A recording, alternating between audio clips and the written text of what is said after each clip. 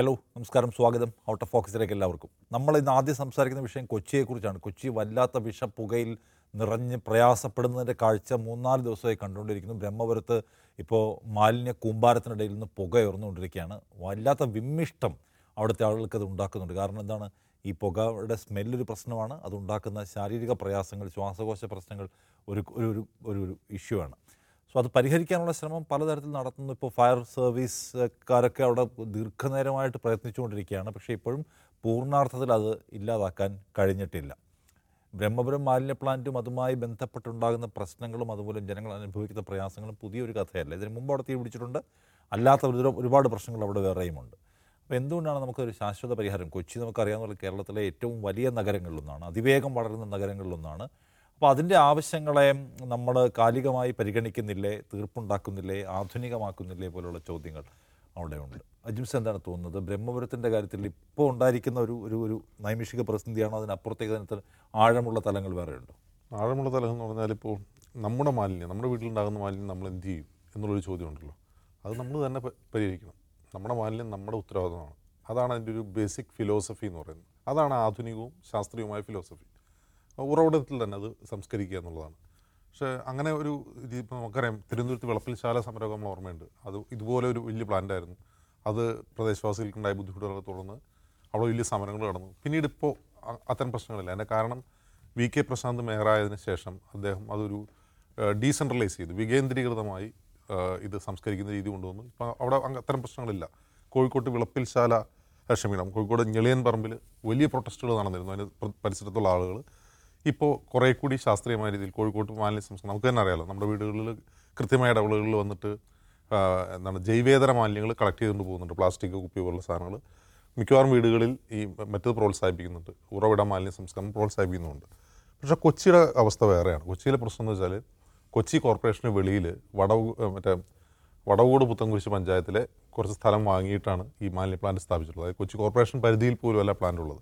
2009 LDF സർക്കാരിൻ്റെ കാലത്ത് അന്ന് മെഴ്സി വില്യംസ് ആണെന്ന് തോന്നുന്നു മേയർ.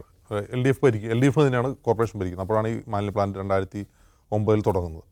ഇത് സ്ഥാപിക്കുമ്പോൾ തന്നെ വലിയ തോതിലുള്ള പ്രൊട്ടസ്റ്റ് അവിടെ ഉണ്ടായിരുന്നു. അതിൻ്റെ പരിസരവാസികൾ പ്രൊട്ടസ്റ്റ് ചെയ്തിരുന്നു. അവിടെ നിന്നൊക്കെ ആളുകൾക്ക് ഒഴിപ്പിച്ചിട്ടാണ് ആ പ്ലാന്റ് ആരംഭിച്ചത്. ആ പ്ലാന്റ് തൊട്ടടുത്തുള്ള വീടുകൾ പോലും ഒഴിപ്പിച്ചിരുന്നു.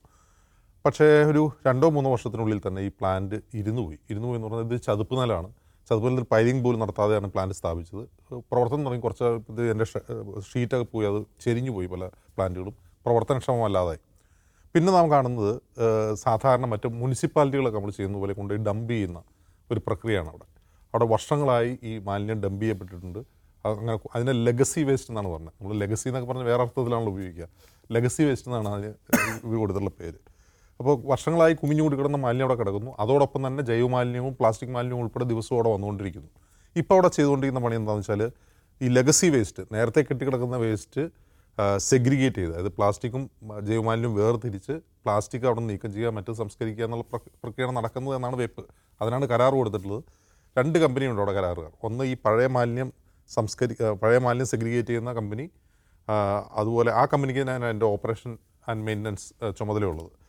അപ്പോൾ ആ പണി അവിടെ കൃത്യമായിട്ട് നടക്കുന്നില്ല. അതായത് പഴയ മാലിന്യത്തിൽ നിന്ന് പ്ലാസ്റ്റിക് വേർതിരിച്ച് ജൈവമാലിന്യം മാറ്റിയത് സംസ്കരിക്കുന്ന പണി അവിടെ നടക്കുന്നില്ല. മറ്റൊന്ന്, ദിവസവും വരുന്ന ജൈവമാലിന്യമുണ്ട്. ആ ദിവസവും വരുന്ന ജൈവമാലിന്യം സെഗ്രിഗേറ്റ് ചെയ്ത് വളമാക്കി മാറ്റുന്ന പ്രക്രിയ നടത്താൻ അവിടെ പ്ലാന്റൊക്കെ തകർന്ന് നടക്കുകയാണ്. ഇപ്പോൾ അവിടെ നടക്കുന്നത് എന്താണെന്ന് വെച്ചാൽ, വരുന്ന ദിവസം ഉണ്ടാകുന്ന മാലിന്യങ്ങൾ അവിടെ ഡംപ് ചെയ്യുന്നു. അതോടൊപ്പം പഴയ മാലിന്യങ്ങളുടെ സംസ്കരണവും നടക്കുന്നില്ല. ആകെ ഒരു പ്രതിസന്ധിയിലാണ്. പക്ഷേ അങ്ങനെയാണെങ്കിൽ ഈ പ്ലാന്റ് പ്രവർത്തിക്കാത്ത സാഹചര്യത്തിൽ എന്തിനാണ് ഇത് കരാർ കൊടുക്കുന്നതെന്നൊരു ചോദ്യമുണ്ടല്ലോ. അപ്പോൾ 55 കോടിയാണ് അതിൻ്റെ ഓപ്പറേഷൻ ആൻഡ് മെയിൻ്റനൻസ് കരാർ കൊടുത്തിട്ടുള്ളത്. അതിൻ്റെ കുറച്ച് പൈസ കൊടുത്തിട്ടുള്ളൂ. എങ്കിൽ പോലും 55 കോടിയുടെ കരാറാണ്. അതിൻ്റെ ടെൻഡർ നടത്തിയത് KSIDC ആണ്. അപ്പോൾ ഈ മാലിന്യ സംസ്കരണം എന്ന പ്രക്രിയ അവിടെ നടക്കുന്നില്ലെങ്കിൽ എന്തിനാണ് ഇത്രയും തുകയുടെ കരാർ എന്നൊരു ചോദ്യമുണ്ട്. ആ ചോദ്യത്തിന് ഉത്തരം, ഇത് നല്ലൊരു കമ്മീഷൻ വ്യവസായമാണെന്നുള്ളതാണ്. അതായത് ഈ കരാറുകാർ വഴി ഈ കോർപ്പറേഷൻ ജനപ്രതിനിധികൾക്കുൾപ്പെടെ നല്ല കമ്മീഷൻ കിട്ടുന്നുള്ളത് പരസ്യമായ രഹസ്യമാണ്. ഒന്ന്. 2, ഈ ഡംപ് ചെയ്യുന്ന മാലിന്യത്തിൽ നിന്ന് തന്നെ റീസൈക്കിൾ ചെയ്യാവുന്ന സാധനങ്ങൾ എടുത്ത് മാറ്റാൻ വേണ്ടി വേറെയും കരാർ കൊടുത്തിട്ടുണ്ട്. ആളുകൾ വന്ന് അത് എടുത്ത് കൊണ്ടുപോകുന്നുണ്ട്. പക്ഷേ ഇങ്ങനെയുള്ള കാര്യങ്ങൾ നടക്കുന്നു എന്നല്ലാതെ അവിടെ മാലിന്യ സംസ്കരണം എന്ന പ്രക്രിയ നടക്കുന്നില്ല എന്നുള്ള ഒന്നാമത്തെ പ്രശ്നം. അതോടൊപ്പം തന്നെ ഈ പ്ലാസ്റ്റിക് മാലിന്യത്തിൽ നിന്ന് വൈദ്യുതി ഉണ്ടാക്കുന്ന ഒരു പ്രൊജക്റ്റിൻ്റെ കരാർ ടെൻഡർ നടപടികൾ കഴിഞ്ഞാണ്. പക്ഷേ അതിൻ്റെ കരാർ സൈൻ ചെയ്തിട്ടില്ല. ആ കരാറും ഇപ്പോൾ അവിടെ ഈ ഓപ്പറേഷൻ ആൻഡ് മെയിൻ്റനൻസ് കരാറുള്ള ഒരു പ്രമുഖ LDF നേതാവിൻ്റെ മരുമകൻ എന്നറിയപ്പെടുന്ന അങ്ങനെയൊക്കെ പറയുന്ന ആ കമ്പനിക്കാണുള്ളത്. അതും നടപ്പിലായിട്ടില്ല. അപ്പോൾ 3 പദ്ധതികൾ അവിടെ നടപ്പായിട്ടെടുക്കുകയാണ്. ഒന്ന് പ്ലാസ്റ്റിക് മാലിന്യത്തിന് വൈദ്യുതി ഉണ്ടാക്കുന്ന പദ്ധതി, മറ്റൊന്ന് പഴയ വേസ്റ്റ് നീക്കി സെഗ്രിഗേറ്റ് ചെയ്ത് മാറ്റുന്ന പദ്ധതി, അത് നടക്കുന്നില്ല. ദൈനംദിന മാലിന്യങ്ങൾ സെഗ്രിഗേറ്റ് ചെയ്ത് ജൈവവളമാക്കുന്ന പദ്ധതി നടക്കുന്നില്ല. അപ്പോൾ 3 പദ്ധതികൾ നടക്കാതെ കോർപ്പറേഷൻ പണം ചെലവഴിച്ചുകൊണ്ടിരിക്കുന്നു. മറ്റൊരു പ്രധാന പ്രശ്നം, കൊച്ചി പോലൊരു വലിയ നഗരത്തിൻ്റെ ഒരു ദിവസം ഉൽപ്പാദിപ്പിക്കുന്നതും പഴയത് കെട്ടിക്കിടക്കുന്നതുമായ മാലിന്യങ്ങൾ അവിടെ കുമിഞ്ഞുകൂടിക്കൊണ്ടിരിക്കുകയാണ്. അതുണ്ടാക്കാൻ പോകുന്ന പാരിസ്ഥിതികാഘാതങ്ങൾ, 2 കടമ്പ്രയാർ എന്ന് പറയുന്ന ഒരു ചെറിയ നദി, ചിത്രപ്പുഴ എന്ന് പറയുന്ന ചെറിയ നദി, ഇതിന് നടുക്കാണ് ഈ പ്രദേശം. ഈ നദികളിലേക്ക് മാലിന്യം പടർന്നാലുണ്ടാകുന്ന പ്രശ്നങ്ങൾ ഇതൊന്നും ആരും പരിഗണിക്കുന്നില്ല എന്ന് മാത്രമല്ല, കൊച്ചി പോലൊരു ഹൈടെക് സിറ്റിക്ക് ഒട്ടും അനുയോജ്യമല്ലാത്ത, ഒട്ടും സയൻറ്റിഫിക് അല്ലാത്ത ഒരു മാലിന്യ സംസ്കരണ രീതിയാണ് ഇപ്പോൾ അവിടെ നടന്നുകൊണ്ടിരിക്കുന്നത്. ഇത് വളരെ ഗുരുതരമായി സംസ്ഥാന സർക്കാർ തന്നെ ഇടപെട്ട് വളരെ ഗുരുതരമായി പരിഹരിക്കേണ്ട ഒന്നാണ്. അതിലുള്ള അഴിമതി, മറ്റു കാര്യങ്ങൾ, ഇപ്പോൾ തീ പിടിച്ചതിന് പിന്നിലെ ഗൂഢാലോചന, അതൊക്കെ അന്വേഷിക്കപ്പെടേണ്ടതാണ്. അതോടൊപ്പം തന്നെ അടിയന്തരമായി അവിടെ പരിഹരിക്കേണ്ടത് ഈ മാലിന്യ സംസ്കരണ രീതി മാറ്റി കുറേ കൂടി ശാസ്ത്രീയവും ആധുനികവുമായ രീതി കൈവരിക്കുക. തിരുവനന്തപുരത്തിന് അത് സാധ്യമാണെങ്കിൽ കൊച്ചിക്ക് തീർച്ചയായിട്ടും സാധ്യമാണ്. കൊച്ചി എന്ന് പറഞ്ഞാൽ വളരെ വേഗത്തിൽ വളർന്നുകൊണ്ടിരിക്കുന്ന കേരളത്തിലെ നമ്പർ 1 സിറ്റികളിലൊന്നാണ്. അപ്പോൾ അതിൻ്റെ വളർച്ചയെക്കുറിച്ച് വലിയ പദ്ധതികളും സ്വപ്നങ്ങളും ഒക്കെ ഭരണകൂടത്തിന് എപ്പോഴും ഉണ്ട്, പറഞ്ഞു കേൾക്കാറുണ്ട്. പക്ഷെ അതിനൊപ്പം മാലിന്യ സംസ്കരണം എന്ന പരിപാടിയെക്കുറിച്ച് ചിന്തിക്കുന്നില്ല എന്നൊരു പ്രശ്നമുണ്ടോ? മാലിന്യ സംസ്കരണത്തെക്കുറിച്ച് ചിന്തിക്കാറില്ല.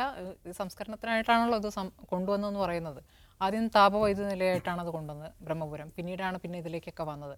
ഇപ്പോൾ 500 ടണ്ണെങ്കിലും വേണം വേസ്റ്റ് എന്ന് പറഞ്ഞിട്ട് ഈ നഗരപരിധി കോർപ്പറേഷൻ മാത്രമല്ലാതെ ചുറ്റുവട്ടത്തുനിന്ന് ഉള്ള വേസ്റ്റ് കൂടി എത്തിക്കുകയായിരുന്നു ചെയ്തത്. എന്നിട്ട് ഇത് സംസ്കരിക്കാതെ അവിടെ കൂട്ടിക്കിടക്കുന്ന സാഹചര്യം. ഈ കത്തിക്കൽ പരിപാടി അല്ലെങ്കിൽ കത്തുന്ന പരിപാടി 2019 മുതൽ സ്ഥിരമായിട്ട് നടക്കുന്നുണ്ട്. ഇപ്പോൾ ലെഫ്റ്റ് ഭരിക്കുന്നു, അപ്പോൾ ഇടതിനെ കുറ്റപ്പെടുത്തുന്നു. പക്ഷേ വലതുപക്ഷം ഭരിക്കുമ്പോൾ ഇതേ സാഹചര്യം തന്നെ ഉണ്ടായിട്ടുണ്ട്. UDF ഭരിക്കുമ്പോൾ ഇതേ സംഭവം ഉണ്ടായിട്ടുണ്ട്. അപ്പോൾ ഈ കത്തിക്കുന്നു എന്ന് പറയുന്നത് എല്ലാ കാലത്തും നടക്കുന്നത് തന്നെയാണ്. അപ്പോൾ പരസ്പരം എങ്ങനെ പറയാം, പരസ്പരം നന്നായി അങ്ങോട്ട് പൈസ കൈക്കൂലി കിട്ടുന്ന, അങ്ങോട്ട് കമ്മീഷൻ കിട്ടുന്ന, അങ്ങോട്ടും ഇങ്ങോട്ടൊക്കെ കൈകാര്യം ചെയ്തത് ഇങ്ങനെ മുന്നോട്ട് കൊണ്ടുപോയിരിക്കുകയാണ്. ഇന്ന് മന്ത്രി MP രാജേഷ് എന്ന സഭയിൽ പറഞ്ഞിരിക്കുന്നത് ആർക്കും ഗുരുതരമായ ആരോഗ്യ പ്രശ്നങ്ങൾ ഉണ്ടായിട്ടില്ല എന്നാണ്. എന്താണ് ഉദ്ദേശിക്കുന്നത്? ആരോഗ്യ പ്രശ്നങ്ങൾ എങ്ങനെ പ്രതിഫലിക്കണം എന്നാണ്? ഒരാൾ മരിച്ചു വീണെന്നോ, ശ്വാസം കിട്ടാതെ മരിച്ചു വീഴുമ്പോഴേ അത് ഗുരുതരമായ ആവുകയുള്ളൂ എന്നാണോ മനസ്സിലാക്കേണ്ടത്? എൻ്റെ ഒരു സുഹൃത്ത് പറഞ്ഞത്, ഇപ്പോൾ ഭയങ്കര ചൂടാണല്ലോ, കൊച്ചിയിലും ഭയങ്കര ചൂടാണ്. അപ്പോൾ രാത്രി ജനലൊക്കെ തുറന്നിട്ടാണ് കിടക്കുക. അപ്പോൾ ജനലിൽ നെറ്റുണ്ട്. അപ്പോൾ ജനൽ തുറന്ന് കിടക്കുന്നു. അപ്പോൾ നെറ്റിൽ കൂടി രാവിലെ ആയപ്പം ശ്വാസം കിട്ടാണ്ടാണ് എണീക്കുന്നത്. അപ്പോഴേക്കും വീട് മുഴുവൻ പുകയായി കഴിഞ്ഞു. എന്തൊരവസ്ഥയായിരിക്കും! ഇപ്പോൾ പകലിപ്പോൾ നല്ല ചൂടുള്ള സമയത്ത് ഈ പ്രശ്നം വരുന്നില്ല. വൈകുന്നേരം ആകുമ്പോഴേക്കും വീണ്ടും ഈ പുക അകത്തേക്ക് വരികയും വല്ലാത്ത ദുർഗന്ധവും സഹിക്കാൻ പറ്റാത്ത ശ്വാസം മുട്ടൊക്കെ എല്ലാവരും അനുഭവിക്കുന്നുണ്ട്. പ്രായമായ ആൾക്കാർക്ക് എന്തെങ്കിലും വലിയ ഗുരുതരമായ എന്തെങ്കിലും ഭവിഷ്യത്ത് സംഭവിച്ചാലേ അത് പരിഹാരത്തിലേക്ക് കടക്കുകയുള്ള നടപടിയിൽ കടക്കുക എന്നാണോ മനസ്സിലാക്കേണ്ടത്? ഇപ്പോൾ മലിനീകരണ നിയന്ത്രണ ബോർഡ് ഇപ്പോൾ പിഴ ചുമത്തിയിട്ടുണ്ട്. എല്ലാ കാലത്തും ഉണ്ട്. ഇപ്പോൾ ആദ്യം ഒരു വലിയ തുക പിഴ ചുമത്തിയിരുന്നു. അതിന് എതിരെ ഹൈക്കോടതിയിൽ പോയി അതിന് സ്റ്റേ വാങ്ങി. ഇപ്പോൾ പുതിയതായി പിഴ ചുമത്തിയിരിക്കുന്നു. ഈ സംഭവങ്ങൾ ഇങ്ങനെ വട്ടത്തിൽ വീണ്ടും ആവർത്തിക്കുന്നതല്ലാതെ ഒന്നും സംഭവിക്കുന്നില്ല. ജസ്റ്റിസ് ദേവൻ രാമേന്ദ്രൻ ചീഫ് ജസ്റ്റിസിന് കത്തയച്ചിട്ടുണ്ട്. എന്തായാലും കൊച്ചി നഗരത്തിൻ്റെ മാലിന്യ പ്രശ്നം പരിഹരിക്കുക എന്നത് അടിയന്തര പ്രാധാന്യമുള്ള ഉത്തരവാദിത്തമായി എടുക്കാൻ ഭരണകൂടത്തിൻ്റെ ബാധ്യതയുണ്ട്. ഇപ്പോഴത്തെ പ്രശ്നം പരിഹരിക്കാൻ എന്തുമാത്രം സമയമെടുക്കും നമുക്കറിയില്ല. പക്ഷേ ആത്യന്തികമായി അതിൻ്റെ മൂലകാരണം കണ്ടെത്തി പരിഹരിക്കാനും നവീനമാക്കാനുമുള്ള ബാധ്യതയെ ഭരണകൂടം വേഗത്തിൽ ഏറ്റെടുത്തേ മതിയാവും. രണ്ടാമത് നമ്മൾ സംസാരിക്കുന്ന വിഷയം RSSൻ്റെ വനിതാ വിഭാഗം ഒരു പുതിയ പദ്ധതിയുമായി രംഗത്ത് വന്നിരിക്കുകയാണ്. അതായത് സ്ത്രീകൾ ഗർഭിണികളായിരിക്കുന്ന കാലം മുതൽക്ക് തന്നെ ഭാരത സംസ്കാരവുമായി ബന്ധപ്പെട്ട പരിശീലനം അവർക്ക് നൽകുക എന്ന് വെച്ചാൽ, ഗർഭിണിയായി എന്ന് മനസ്സിലാക്കുന്ന കാലം മുതൽ പിന്നീട് കുട്ടിയുണ്ടായി 2 വർഷം വരെയുള്ള സമയം ഒരു 3 വർഷക്കാലത്തെ ഒരു പരിശീലനം അവർക്ക് നൽകുക. ഹിന്ദു സംസ്കാരത്തെക്കുറിച്ച് പഠിപ്പിക്കുക, ഹിന്ദു വിശ്വാസത്തെക്കുറിച്ച് അവരെ പഠിപ്പിക്കുക, ഗീതാപാരായണവും ശ്ലോകങ്ങളും കവിതകളും ഒക്കെ അവരെ കൊണ്ട് പറയിപ്പിക്കുക. ഒപ്പം ഹിന്ദു രാജാക്കന്മാരുടെ ചരിത്ര കഥകൾ വായിച്ച് കേൾക്കുകയും പഠിക്കുകയൊക്കെ ചെയ്യുക. അങ്ങനെ ഗർഭസ്ഥ ശിശുവിലേക്ക് കൂടി സംസ്കാരം എത്തിക്കുക. ഗർഭസ്ഥ ശിശുവിന് ഹിന്ദു സംസ്കാരം ഇഞ്ചക്ട് ചെയ്യുന്ന പരിപാടി ആസൂത്രണം ചെയ്യുകയാണ്. അതിൻ്റെ ഭാഗമായിട്ട് കഴിഞ്ഞ ദിവസം JNUവിൽ അവരൊരു 10-80 ഡോക്ടർമാരുടെ 10-12 സംസ്ഥാനങ്ങളിൽ നിന്നുള്ള ഡോക്ടർമാരുടെ ഒരു പരിപാടി സംഘടിപ്പിച്ചു, യോഗം സംഘടിപ്പിച്ചു. JNU VC ആണെന്ന് വരാമെന്ന് പറഞ്ഞ് അവരെത്തിയില്ല. അവർ മുഖ്യാതിഥിയായി കമ്മിറ്റ് ചെയ്തിരുന്നെന്ന് പറഞ്ഞു. ഇനിയിപ്പോൾ എന്തായാലും ഗർഭസ്ഥ ശിശു പുറത്തു വരുന്നതിന് മുമ്പ് തന്നെ ഒരു 10-500 വാക്കുകൾ ഹിന്ദു സംസ്കാരവുമായി ബന്ധപ്പെട്ടത് പഠിച്ചിട്ട് പുറത്തു വരിക എന്നാണ് ഇതുകൊണ്ട് ഉദ്ദേശിക്കുന്ന ഒരു കാര്യം. അപ്പോൾ ഈ ഗർഭസംസ്കാരം എന്നാണ് അതിന് പേരിട്ടിരിക്കുന്നത്. ആ പരിപാടി കൊണ്ട് കുഞ്ഞിൻ്റെ DNA തന്നെ മാറ്റിക്കളയാം എന്ന അഭിപ്രായമാണ് ആ യോഗത്തിൽ ആളുകൾ പങ്കുവച്ചതെന്നാണ് നമ്മൾ കേൾക്കുന്ന ഒരു കാര്യം. വലിയ ധനികരായ ആളുകൾ, നല്ല പ്രാപ്തിയുള്ള ആളുകൾക്ക് പോലും ഓട്ടിസവും മറ്റ് ജനിതക ജന്മവൈകല്യമുള്ള കുട്ടികൾ പിറന്നു വീഴുന്നു. അതിൽ അത്ഭുതം ഞെട്ടലും പങ്കുവയ്ക്കുന്നവർ അത് ഈ സംസ്കാരം പഠിപ്പിക്കാത്തതിൻ്റെ പ്രശ്നമായിട്ട് കൂടി അതിനെ മനസ്സിലാക്കുകയാണ്. അജിംസ് എന്താണ് തോന്നുന്നത്? ഈ ഗർഭിണികളെ കൂടി ഇങ്ങനെ പരിശീലിപ്പിക്കുക വഴി പിറന്നു വീഴുന്ന കുഞ്ഞുങ്ങളെ ഹിന്ദുത്വ സംസ്കാരം ഉള്ളിലുള്ളവരായി വളർത്തിക്കൊണ്ടുവരിക എന്നൊക്കെ പറയുന്നത് ടെക്നിക്കലി ആൻഡ് സയൻറ്റിഫിക്കലി എന്തുമാത്രം അത് വർക്കൗട്ട് ആവും എന്നറിയില്ല. പക്ഷേ ഇതുകൊണ്ട് ഉദ്ദേശിക്കുന്നത് എന്താണ്? ഞാൻ ഈ വാർത്ത കണ്ടപ്പോൾ, ഇന്ന് പത്രങ്ങളിലാണ് വാർത്ത ഉള്ളത്, ആ വാർത്ത കണ്ടപ്പോൾ എനിക്കൊരു കൗതുകം തോന്നി. ഈ ഗർഭസ്ഥ ശിശുക്കൾക്ക് കേൾക്കാൻ കഴിയുമോ? അത് കേൾക്കാൻ കഴിയുമെന്നാണ് സയൻസ് പറയുന്നത്. അപ്പോൾ UN-ൻ്റെ ഒരു ആർട്ടിക്കിൾ അത് സംബന്ധിച്ച് ഞാൻ വായിച്ചു. അപ്പോൾ അതിൽ പറയുന്നത് വെച്ചാൽ ഇപ്പോൾ ഒരു 6 മാസം മുതൽ തന്നെ അമ്മ പറയുന്ന കാര്യങ്ങളൊക്കെ തിരിച്ചറിയാൻ കഴിയും. അതിനുശേഷം പുറത്തു നിന്നുള്ള ബാഹ്യ ശബ്ദങ്ങൾ ഗർഭസ്ഥ ശിശുവിന് കേൾക്കാൻ കഴിയും. അപ്പോൾ അതുകൊണ്ട് ഈ ലേഖനത്തിൽ പറയുന്നത് ഗർഭകാലത്ത്, അതായത് 6 മാസത്തിന് ശേഷമുള്ള സമയത്ത് പരമാവധി മ്യൂസിക് കേൾക്കുക, മ്യൂസിക് കേൾപ്പിക്കുക, ഈ ഗർഭസ്ഥ ശിശുവിന് മ്യൂസിക് കേൾപ്പിക്കുക, അതുപോലെ പുസ്തകം എടുത്ത് വായിച്ച് ഉറക്കെ വായിച്ച് കേൾപ്പിക്കുക എന്നുള്ളതാണ്.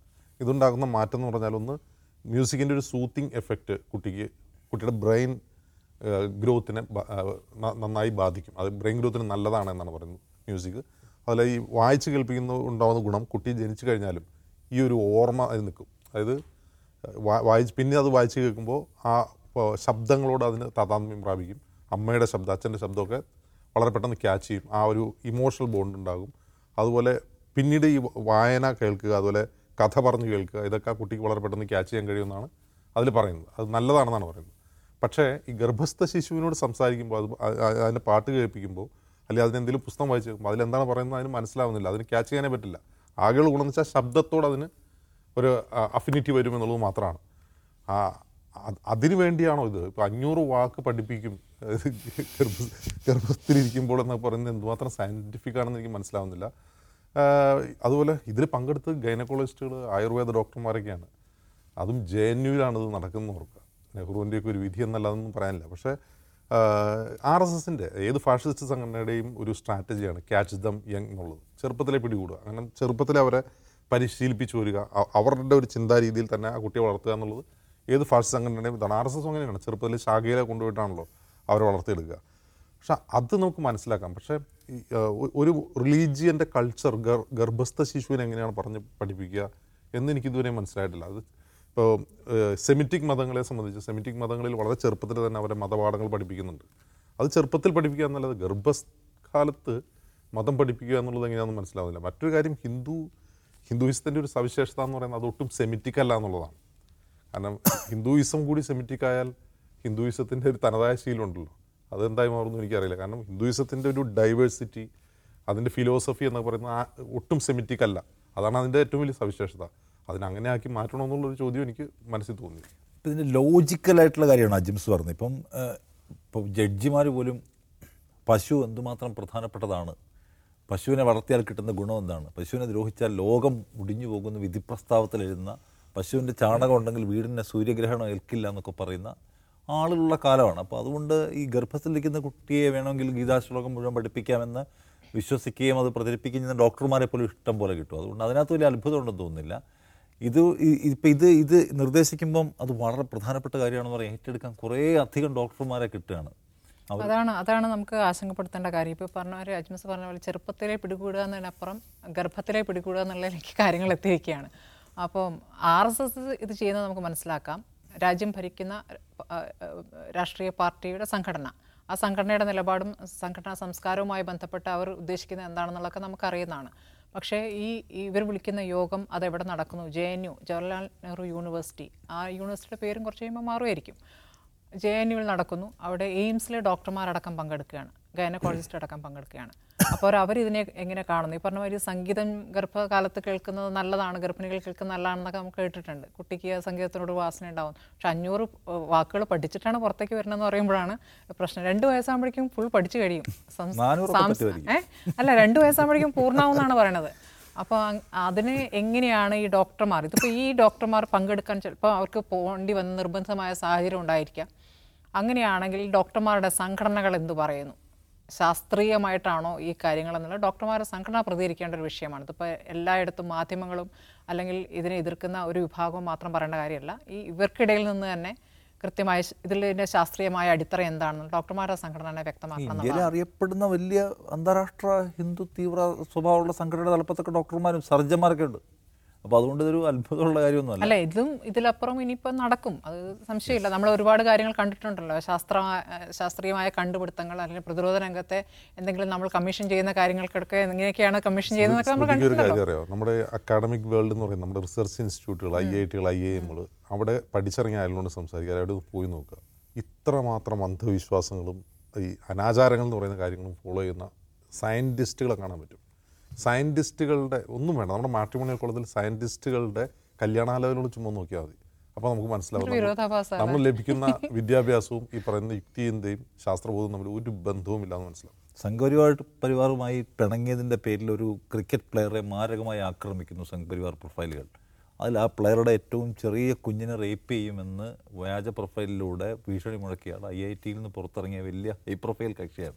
അപ്പോൾ അത്രയുണ്ട് അവരുടെ മനസ്സിലുള്ള സംഗതി. എന്തായാലും ജഡ്ജിമാരും ഡോക്ടർമാരും അടക്കമുള്ള പുതിയ ആളുകളെ ഈ പറയുന്ന അബദ്ധങ്ങളുടെ പതാകവാഹകരായി കിട്ടിയിട്ടുണ്ട് എന്നാണ് പുതുതായിട്ട് എനിക്ക് പറയാനുള്ള കാര്യം. ബാക്കിയൊക്കെ നമ്മൾ എല്ലാ ദിവസവും പറയുന്നതാണ്. അവസാനത്തെ വിഷയം, MV ഗോവിന്ദൻ CPIM സംസ്ഥാന സെക്രട്ടറി, അദ്ദേഹത്തിൻ്റെ സംസ്ഥാന പര്യടനം തുടരുകയാണ്. ആ ഒരു സംസ്ഥാന ജാഥ CPM നടത്തുന്നുണ്ടല്ലോ. ആ ജാഥയിൽ അദ്ദേഹം ഇന്നലെ പ്രസംഗത്തിനിടയ്ക്ക് ഒരു ശ്രദ്ധേയമായ വീഡിയോ, അതായത് മൈക്കിന് ശബ്ദം കുറവായതുകൊണ്ട് മൈക്ക് ഓപ്പറേറ്റർ വന്ന് ആ ശബ്ദം ശരിയാക്കാൻ ശ്രമിക്കുന്നു, അത് ശരിയാവുന്നില്ല. അപ്പോൾ കുറച്ചുകൂടെ അടുത്ത് നിന്ന് സംസാരിക്കാമോ എന്ന് റിക്വസ്റ്റ് ചെയ്യുന്നു. അടുത്ത് നിന്ന് സംസാരിക്കാമോ എന്ന് ചോദിച്ചത് MV ഗോവിന്ദനെ ഇഷ്ടപ്പെടുന്നില്ല. അദ്ദേഹം ഒന്നാമത് ഇത് ആദ്യമായിട്ടല്ല ആ മൈക്കിന് മുന്നിൽ നിൽക്കുന്നതെന്ന് അദ്ദേഹം പറയുകയാണ്. എന്ന് പറഞ്ഞിട്ട് അദ്ദേഹം ഇയാളെ ശാസിക്കുന്നുണ്ട്. ഇതിന് ടെക്നോളജി ഇത്രയും അഡ്വാൻസ്ഡ് ആയ കാലത്ത് ഇപ്പോഴും മൈക്കിനടുത്ത് പോയി സംസാരിക്കേണ്ട കാര്യമുണ്ടോ? ഇത്രയൊക്കെ കെട്ടുമാറാപ്പ് എന്തിനാണ്? ഇതിൻ്റെ ഒന്നും യാതൊരു ആവശ്യമില്ല. വളരെ ചുരുക്കം ഉപകരണങ്ങൾ കൊണ്ട് ഇവിടുത്തെ മുഴുവൻ ആളുകളെയും കേൾപ്പിക്കാനൊക്കെ കഴിയും. അപ്പോൾ ഇതിനെക്കുറിച്ചൊന്നും ഒരു ജ്ഞാനവുമില്ല, ഒരു ധാരണയും ഇല്ലാതെ വന്നിരിക്കുകയാണ് മൈക്ക് സെറ്റുമായിട്ട്. അതിൻ്റെ കുഴപ്പമാണെന്ന് പറഞ്ഞ് ഒരർത്ഥത്തിൽ ഈ മൈക്ക് ഓപ്പറേറ്റർ അദ്ദേഹം മൈക്കിലൂടെ ഇൻസൾട്ട് ചെയ്യുകയും അത് കേട്ടിട്ട് ആളുകൾ കൈയടിക്കുകയും ചെയ്യുന്ന വീഡിയോ ഇന്നലെ ഒരുപാട് പേര് കണ്ടാണ്. അത്രയും വൈറൽ വീഡിയോ ആണ്. സാധാരണ നിലയ്ക്ക് ഇപ്പോൾ പിണറായി വിജയനൊക്കെ ഇതുപോലെ ദേഷ്യം പിടിക്കുന്ന കണ്ടിട്ടുണ്ട്. പക്ഷേ അദ്ദേഹം ഒരു വാക്കുമുണ്ടുകോ ചിലപ്പോൾ ഒന്ന് സൂക്ഷിച്ച് നോക്കുകയൊക്കെ ചെയ്യും, അതുകൊണ്ട് അവസാനിപ്പിക്കും. ഗോവിന്ദ മാഷ് അങ്ങനല്ല, ഒരു താത്വികമായ ക്ലാസ് തന്നെ വിഷയത്തിലെടുത്തു. എന്തുകൊണ്ട് മൈക്ക് ഓപ്പറേറ്റർമാർ ആധുനികവൽക്കരിക്കപ്പെടേണ്ടത്, എങ്ങനെ അപ്ഡേറ്റ് ചെയ്യപ്പെടണമെന്ന കാര്യത്തിൽ. അപ്പോൾ അദ്ദേഹം പറഞ്ഞത് ശാസിച്ചൊന്നുമല്ല, ഞാൻ അയാളെ കാര്യങ്ങൾ പറഞ്ഞ് മനസ്സിലാക്കിയതാണ്. അത് കേട്ട് ജനങ്ങൾ കൈയടിക്കുക പോലും ചെയ്തതാണ്. ഈ കൈയടിക്കാൻ നിർബന്ധരാവുകയാണ്. കുറച്ച് ഒന്ന് ദേഷ്യത്തിൽ പറയുമ്പോൾ പാർട്ടി സെക്രട്ടറി ആണല്ലോ പറയുന്നത്, അയ്യോ കൈയടിക്കാൻ സമയമായി എന്ന് വിചാരിച്ച് കൈയടിക്കുന്നതായിരിക്കാം. പക്ഷേ എനിക്ക് തോന്നുന്നത് അദ്ദേഹം ഇപ്പോൾ ഈ ജാഥ ഇങ്ങനെ നയിച്ചു വരുന്നു, കടുത്ത ചൂടാണ്, അതിൻ്റെ ഇറിറ്റേഷൻ ഉണ്ടാകും ഉറപ്പായിട്ടും. പിന്നെ പല സ്ഥലങ്ങളിലും പ്രസംഗിക്കുമ്പോൾ ഈ പറഞ്ഞ മാതിരി മൈക്കിൻ്റെ പ്രശ്നങ്ങൾ ഉണ്ടായിട്ടുണ്ടാകാം. പക്ഷേ അദ്ദേഹത്തിൻ്റെ സംസാരിക്കുന്ന രീതി, ഒരു തൊഴിലാളിയോടാണ് സംസാരിക്കുന്നത്. കടക്ക് പുറത്ത് എന്നതിൻ്റെ മറ്റൊരു രൂപത്തിലാണ് പറഞ്ഞത്. പോടന്നെന്നാണ് പറഞ്ഞത്. ആട്ടുന്ന രീതിയിലാണ് സംസാരിച്ചത്. വളരെ മോശമായിട്ടുള്ള രീതി തന്നെയാണ്. പിന്നീട് എങ്ങനെയാണ് മൈക്ക് ശാസ്ത്രീയമായി ഉപയോഗിക്കുന്ന ക്ലാസ്. ഇപ്പം വിത്ത് മ്യൂസിക് ഇതിൻ്റെ ട്രോളുകൾ ഇറങ്ങിയിട്ടുണ്ട്, കണ്ടോ? ട്രോളുകൾ ഇറങ്ങിയിട്ടുണ്ട്. ഇതിപ്പോൾ ഈ ജാഥ കൂടുതൽ ആളുകളെ പാർട്ടിയിലേക്ക് അടുപ്പിക്കാൻ വേണ്ടിയിട്ടുള്ളതാണ്. ഇതെന്താണ് സംഭവിക്കുകയെന്ന് പറയാൻ പറ്റില്ല. ഇതേപോലെ 13 ദിവസത്തെ എന്ന് വരും EP ജയരാജൻ എന്ന് ആലോചിച്ചുകൊണ്ടിരുന്ന 13-ാം ദിവസം അദ്ദേഹം പ്രത്യക്ഷപ്പെട്ടു. അദ്ദേഹത്തിൻ്റെ പ്രസംഗം കേട്ടല്ലോ. മുടി ക്രോപ്പ് ചെയ്ത് കറുത്ത കുപ്പായവും ജീൻസും ഇട്ടൊക്കെ വരുന്ന പെൺകുട്ടികൾ കല്ലും എന്തി വന്നു കഴിഞ്ഞാൽ ജനം തടയും. ഇതൊക്കെയാണ് പാർട്ടി നേതാക്കൾ പ്രസംഗിക്കുന്നത്. സംസ്ഥാനത്തിൻ്റെ ഐശ്വര്യം. അതെ, അത് വേറൊരു രാഷ്ട്രീയം കളിക്കുന്നു. പക്ഷേ ഇവരുടെയൊക്കെ ഒരു പുരോഗമനപരമായ ചിന്താഗതിയാണ്. അത് തൊഴിലാളികളോട് എങ്ങനെ സംസാരിക്കണം എന്നുള്ളതിൻ്റെ കൂടിയാണ് തെളിവാണല്ലോ കണ്ടിരിക്കുന്നത്. അപ്പോൾ ഇത് ഇങ്ങനെ ജനം വിലയിരുത്തും. ഈ ജാഥ അവസാനിക്കുമ്പോഴേക്കും ഏത് രീതിയിലാണ് അവസാനിക്കുന്നത് കണ്ടു പോകണം. എത്രയോ യോഗങ്ങൾക്ക് സംസാരിക്കുക, എത്രയോ തവണ മൈക്ക് ഉപയോഗിച്ചതാണ്. അദ്ദേഹത്തോട് അടുത്ത് നിന്ന് സംസാരിക്കാമോ എന്ന് ചോദിക്കുന്നത് ഈ ആധുനിക കാലത്ത്, ടെക്നോളജി ഇത്രയും വികസിച്ച കാലത്ത് ഒരു ഓക്വേർഡ് ക്വസ്റ്റ്യനാണ്. അതിനോട് ആ നിലയ്ക്ക് പ്രതികരിച്ചു എന്നല്ലേ ഉള്ളൂ. അതിനപ്പുറത്തേക്ക് ഒരു തൊഴിലാളിയെ ഇൻസൾട്ട് ചെയ്തൊന്നും വിചാരിക്കേണ്ടെന്നാണോ ഗോവിന്ദ മാഷിൻ്റെ വിശദീകരണം? ഞാനത് ആ വീഡിയോ കണ്ടപ്പോൾ എനിക്ക് മനസ്സിലായത്, ഒന്ന് ഇപ്പോൾ സ്മൃതി പറഞ്ഞതുപോലെ അദ്ദേഹം ഇറിറ്റേറ്റഡ് ആണ്. അതിന് പല കാരണങ്ങളുണ്ടാകും. ഒന്ന്, ഈ ചൂടത്താണ് ജാഥ. അപ്പോൾ അദ്ദേഹത്തിൻ്റെ പ്രായത്തിലുള്ള ഒരു മനുഷ്യനെ സംബന്ധിച്ച് വലിയ തരത്തിലുള്ള ശാരീരിക അസ്വസ്ഥതകളുണ്ടാവും. മറ്റൊന്ന്, കാസർഗോഡ് നിന്ന് ഈ ജാഥ തുടങ്ങിയപ്പോൾ ഇപ്പോൾ ജനപ്രതിരോധ ജാഥ എന്നാണല്ലോ അതിൻ്റെ പേര്. ഒരുപാട് കാര്യങ്ങൾക്ക് പാർട്ടി സെക്രട്ടറി എന്ന നിലയിൽ അദ്ദേഹത്തിന് മറുപടി പറയേണ്ടി വരുന്നുണ്ട്. ഒരുപാട് കാര്യങ്ങൾ, ഇപ്പോൾ EP ജയരാജൻ പങ്കെടുക്കാത്തത് മുതൽ സംസ്ഥാന സർക്കാരിനെതിരെയുള്ള ആരോപണങ്ങൾ മുതൽ ഇപ്പോൾ ഏറ്റവും അവസാനം ഇപ്പോൾ ഏഷ്യാനെറ്റ് ന്യൂസുമായി ബന്ധപ്പെട്ട വിവാദങ്ങൾ മുതൽ ഇതിനെല്ലാം അത് കേന്ദ്ര സർക്കാരിനെതിരായിട്ടുള്ള ജനകീയ പ്രതിരോധം ഉയർത്തിക്കൊണ്ടുവരേണ്ട ഒരു ജാഥയിൽ അദ്ദേഹം ചെയ്യുന്നത് പ്രധാനമായും പാർട്ടിക്കെതിരെ വരുന്ന ആരോപണങ്ങൾക്ക് മറുപടി പറയുകയാണ്. ഇത് അദ്ദേഹം മനസ്സിൽ വിചാരിച്ചിട്ടുണ്ടാവില്ല എങ്ങനെയാവുന്നുള്ളത്. അദ്ദേഹം വിചാരിച്ചിട്ടുണ്ടാവുക കേന്ദ്രത്തിനെതിരെ മോദിക്കെതിരെ ആഞ്ഞടിക്കുന്ന ഒരു ജാതിയാവണമെന്നാണ്. പക്ഷെ നമ്മൾ മാധ്യമങ്ങളിലൂടെ കേൾക്കുന്നത്, ഞാൻ ആ ജാഥയുടെ പ്രസംഗങ്ങൾ കേട്ടിട്ടില്ല, മാധ്യമങ്ങളുടെ പ്രധാനമായും അദ്ദേഹം സംസാരിക്കുന്ന കണ്ടന്റ് മുഴുവൻ സംസ്ഥാനത്തെ പാർട്ടിയും സർക്കാരുമായി ബന്ധപ്പെട്ട കാര്യങ്ങളാണ്. അവിടെയാണ് അദ്ദേഹത്തിന് പ്രതിരോധിക്കേണ്ടി വരുന്നു, ഡിഫെൻഡ് ചെയ്യേണ്ടി വരുന്നു. ഇത് തീർച്ചയായിട്ടും അദ്ദേഹത്തെ സംബന്ധിച്ച് വളരെ നിരാശാജനകമായ ഒരു അവസ്ഥയാണ്. അപ്പോൾ അദ്ദേഹം ഇറിറ്റേറ്റഡ് ആണ്. ആ സമയത്ത് വളരെ പൊടുന്നനെ ഉണ്ടായ ഒരു പ്രതികരണമാണ് അത് അപ്പോൾ തന്നെ അദ്ദേഹം തിരിച്ചറിയുകയും അത് മറികടക്കാൻ വേണ്ടിയാണ് അദ്ദേഹം ആ താത്വിക വിശകലനം നടത്തുകയും ആ ക്ലാസ് എടുക്കുകയും ചെയ്തത്. അതേസമയം ഇപ്പോൾ പിണറായി വിജയൻ അങ്ങനെ സംഭവിക്കാറുണ്ട്. പിണറായി വിജയൻ പൊതുവേദികളിൽ രൂക്ഷമായി നോക്കുക. ചിലപ്പോൾ അദ്ദേഹത്തിൻ്റെ പാർട്ടി പ്രവർത്തകരായ സംഘാടകരെ തന്നെ ശാസിച്ച എത്രയോ സന്ദർഭങ്ങൾ. കോട്ടയത്ത് സംസ്ഥാന സമ്മേളനത്തിൽ ഡാൻസ് കളിച്ചവരെ തിരുത്തിയത് ഓർക്കുന്നുണ്ടാവും. അതുപോലെ കഴിഞ്ഞ തെരഞ്ഞെടുപ്പ് കാലത്ത് തിരുവനന്തപുരത്ത് കടകംപള്ളി സുരേന്ദ്രൻ പങ്കെടുത്ത ഒരു പരിപാടി, അതിന് മേൽപ്പൂര ഉണ്ടായിരുന്നില്ല, സ്റ്റേജിന് പന്തലും ഉണ്ടായിരുന്നില്ല, തുറന്ന സ്റ്റേജായിരുന്നു. അവിടെ പ്രസംഗിച്ചു മഴ പെയ്തു. അപ്പോൾ പിണറായി വിജയൻ മഴ പെയ്യാൻ അപ്പോൾ അദ്ദേഹത്തിന് കുടയൂടി കൊടുത്തു. പിന്നെ ഒരു തൊപ്പിയൊക്കെ വെച്ചിട്ട് അദ്ദേഹം പ്രസംഗിച്ചു. ഒരു പന്തലിട്ടാൽ മതിയായിരുന്നു, ഒറ്റ വാക്കേ അദ്ദേഹം പറഞ്ഞുള്ളൂ, ഒരു പന്തലിട്ടാൽ പ്രശ്നമില്ലായിരുന്നു എന്ന് പറയാം. ആ പറച്ചിൽ തന്നെ അദ്ദേഹത്തിൻ്റെ ആ ദേഷ്യമുണ്ട്. പക്ഷെ അതിലവിടെ നിർത്തി, അത്രയും മതി. പക്ഷേ ഇദ്ദേഹത്തെ സംബന്ധിച്ച് ഇദ്ദേഹത്തിന് പെട്ടെന്ന് അബദ്ധം മനസ്സിലാവുകയും, കാരണം ഇദ്ദേഹം അങ്ങനെ ഒരു ആളല്ലല്ലോ, ഗോവിന്ദ മാഷ് കൈവിടുന്ന ഒരു മനുഷ്യനല്ല അദ്ദേഹം. പക്ഷെ അദ്ദേഹത്തിൻ്റെ ഇറിറ്റേഷൻ അദ്ദേഹത്തിന് മനസ്സിലായത്, മീഡിയ ഉണ്ട്, ക്യാമറയൊക്കെ ഉണ്ടെന്ന് മനസ്സിലാവും. അദ്ദേഹം വളരെ സാന്ദർഭികമായി വളരെ തന്നെ തന്ത്രപരമായി തന്നെ അതിനെ മറികടക്കാൻ ശ്രമിച്ചു. പക്ഷേ ഇത് കേൾക്കുന്ന ആൾ, ആ കയ്യടി എനിക്ക് ഭയങ്കര അസ്വസ്ഥത ഉണ്ടാക്കിയൊരു കാര്യമാണ്. കാരണം ഒരാളെ ഇൻസൾട്ട് ചെയ്യുകയാണ്, ശകാരിക്കുകയാണ്, ഒരു പാർട്ടി സെക്രട്ടറിയാണ്, ഒരു പക്ഷേ അദ്ദേഹവും പാർട്ടിക്കാരനായിരിക്കാം, ഈ മൈക്ക് ഓപ്പറേറ്ററും. അതിന് കൈയടിക്കുന്ന ജനക്കൂട്ടം എന്ന് പറഞ്ഞാൽ അതൊരു മോശം സൂചനയാണ്. കാരണം അതൊരു തൊഴിലാളിയാണ്, സ്മൃതി പറഞ്ഞതുപോലെ. അയാൾക്കുണ്ടായ ഒരു ഇൻസൾട്ട് ഉണ്ടല്ലോ, ആ ഇൻസൾട്ട് ഗോവിന്ദൻ മാഷ്ക്ക് വ്യക്തിപരമായിട്ട് തന്നെ പരിഹരിക്കാൻ കഴിയുമെന്ന് എനിക്കറിയില്ല. ഒരു പക്ഷേ ഗോവിന്ദൻ മാഷ് ഇനി അയാളെ കണ്ടിട്ട് തോളത്ത് കേട്ട് സംസാരിച്ചാൽ പോലും ആ വേദന മാറുമെന്ന് അറിയില്ല. അപ്പോൾ നമ്മളെക്കാൾ താഴെ നിൽക്കുന്ന, അല്ലെങ്കിൽ നമ്മളെ ബഹുമാനത്തോടെ കാണുന്ന ആളുകളോട് നമ്മളെങ്ങനെ വരുമ്പോൾ ഒരു കമ്പാഷൻ സ്വാഭാവികമായിട്ട് ഉണ്ടാക്കേണ്ടതാണ്. നമ്മളെത്രമാത്രം അസ്വസ്ഥരാകട്ടെ, ദേഷ്യപ്പെട്ടവരാകട്ടെ, നമ്മളെ വലിയ ആളുകളായിട്ട് കാണുന്ന, അല്ലെങ്കിൽ നമ്മളെ ബഹുമാനിക്കുന്ന ആളുകളോടെങ്കിലും നമ്മൾ കമ്പാഷനോടെ പെരുമാറാൻ നേതാക്കന്മാർ ശ്രദ്ധിക്കണം. നേതാക്കന്മാർ മാത്രമല്ല, ഏത് പൊസിഷനിലിരിക്കുന്ന ആൾക്കാരും ശ്രദ്ധിക്കണം. മനുഷ്യരുടെ അന്തസ്സിനെ മുറിവേൽപ്പിക്കുന്ന പ്രകടനങ്ങൾ ആരുടെ ഭാഗത്തുനിന്നും ഉണ്ടാവാൻ പാടില്ല. അതിന് എന്തുമാത്രം വലിയ താത്വിക ന്യായീകരണം പറഞ്ഞാലും മനുഷ്യർക്കുണ്ടായ മുറിവ് വേഗത്തിൽ മാഞ്ഞു പോവില്ല. നമുക്കിത് നാളെ ഇരിക്കാം. നമസ്കാരം.